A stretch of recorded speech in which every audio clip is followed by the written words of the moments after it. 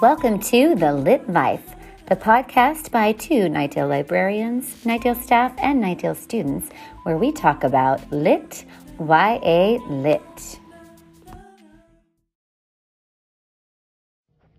Welcome back to our podcast, On the Edge. My name is Emily, and I will be interviewing Kambili about the reality of what she went through and her point of view. My name is Kambili. Thank you for having me, Emily.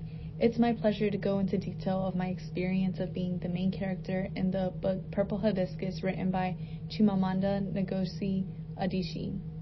In this episode of Behind the Bars of Your Own Home, we'll be going into depth of the literary elements and how it relates to the life of Kambili, which is why we have Kambili as our special guest for today. She will help us get a better understanding of her life as well as the meaning behind the literature elements.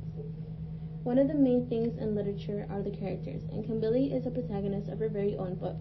What is a major event that has impacted your life? Well, as you may know, I was living in an extremely beautiful home in which I had loving and caring parents, whom everyone respected and honored, but sometimes not everything was painted in pretty colors like it seems. Why do you say that, and where did this all take place? Coming from a family who is really religious and very strict, my own house started to become my enemy, in which I began to suffocate the moment I stepped inside. One of many unforgettable moments was when I discovered the definition of freedom when spending some time in Ababa with my aunt, while my country Nigeria began to fall apart under a military coup. Sorry to hear that. I bet it was such an eye-opener to see and feel something completely different than what you must have been feeling throughout the beginning of your life. I can definitely tell that it was a huge moment in your life to feel the freedom you didn't have with your parents. In addition, how did the plot influence you? The plot was a major impact in my life, due to the fact in which my own father beats my mother, causing her to have a miscarriage. In this moment, I'm left speechless, not knowing a simple moment of raising his voice could cause such a disaster, and which left a hole in my soul.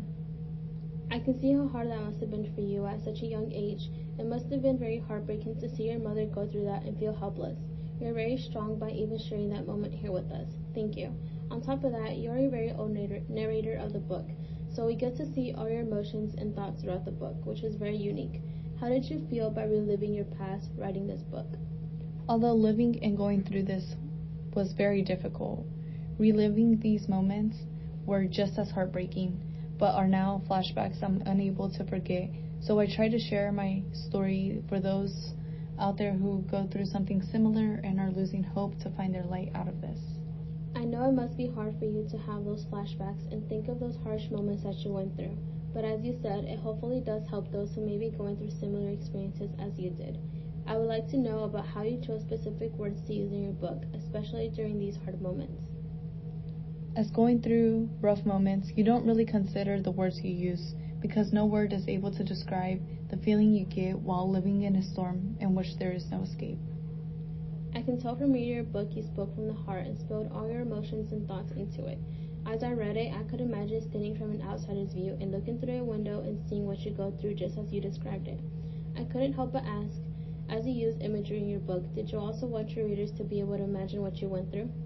Yes, I wanted my readers to grab a good understanding of the torture I lived, since as harsh as it seems, it was my reality. As a narrator, you did such a good job to give that to your readers and let them imagine your story along with you. On to our last question, how did you incorporate any symbols into your book to help your readers better understand you? Yes, of course. My main symbol is said even in the title itself. The purple hibiscus symbolizes hope and freedom to a better future that we look forward to with what I consider my family, which is my mother and Jaja. You have given us so many insiders into your book and have definitely switched my perspective into the book to look at it into a deeper way. I want to personally thank you for coming on to my podcast, On the Edge. You have helped us cover the literary elements along with sharing with us more of what's a part of you. It was my pleasure. Thank you for having me over. I'm more than pleased to allow everyone to get to know my story better. Of course, anytime, Kambili. Lastly, I want to give a huge thank you to our listeners for joining in today and staying tuned for our next podcast every Wednesday at 12 p.m. Thank you for listening to The Lit Life. Check us out on the Knightdale High School Library website and follow us on social media.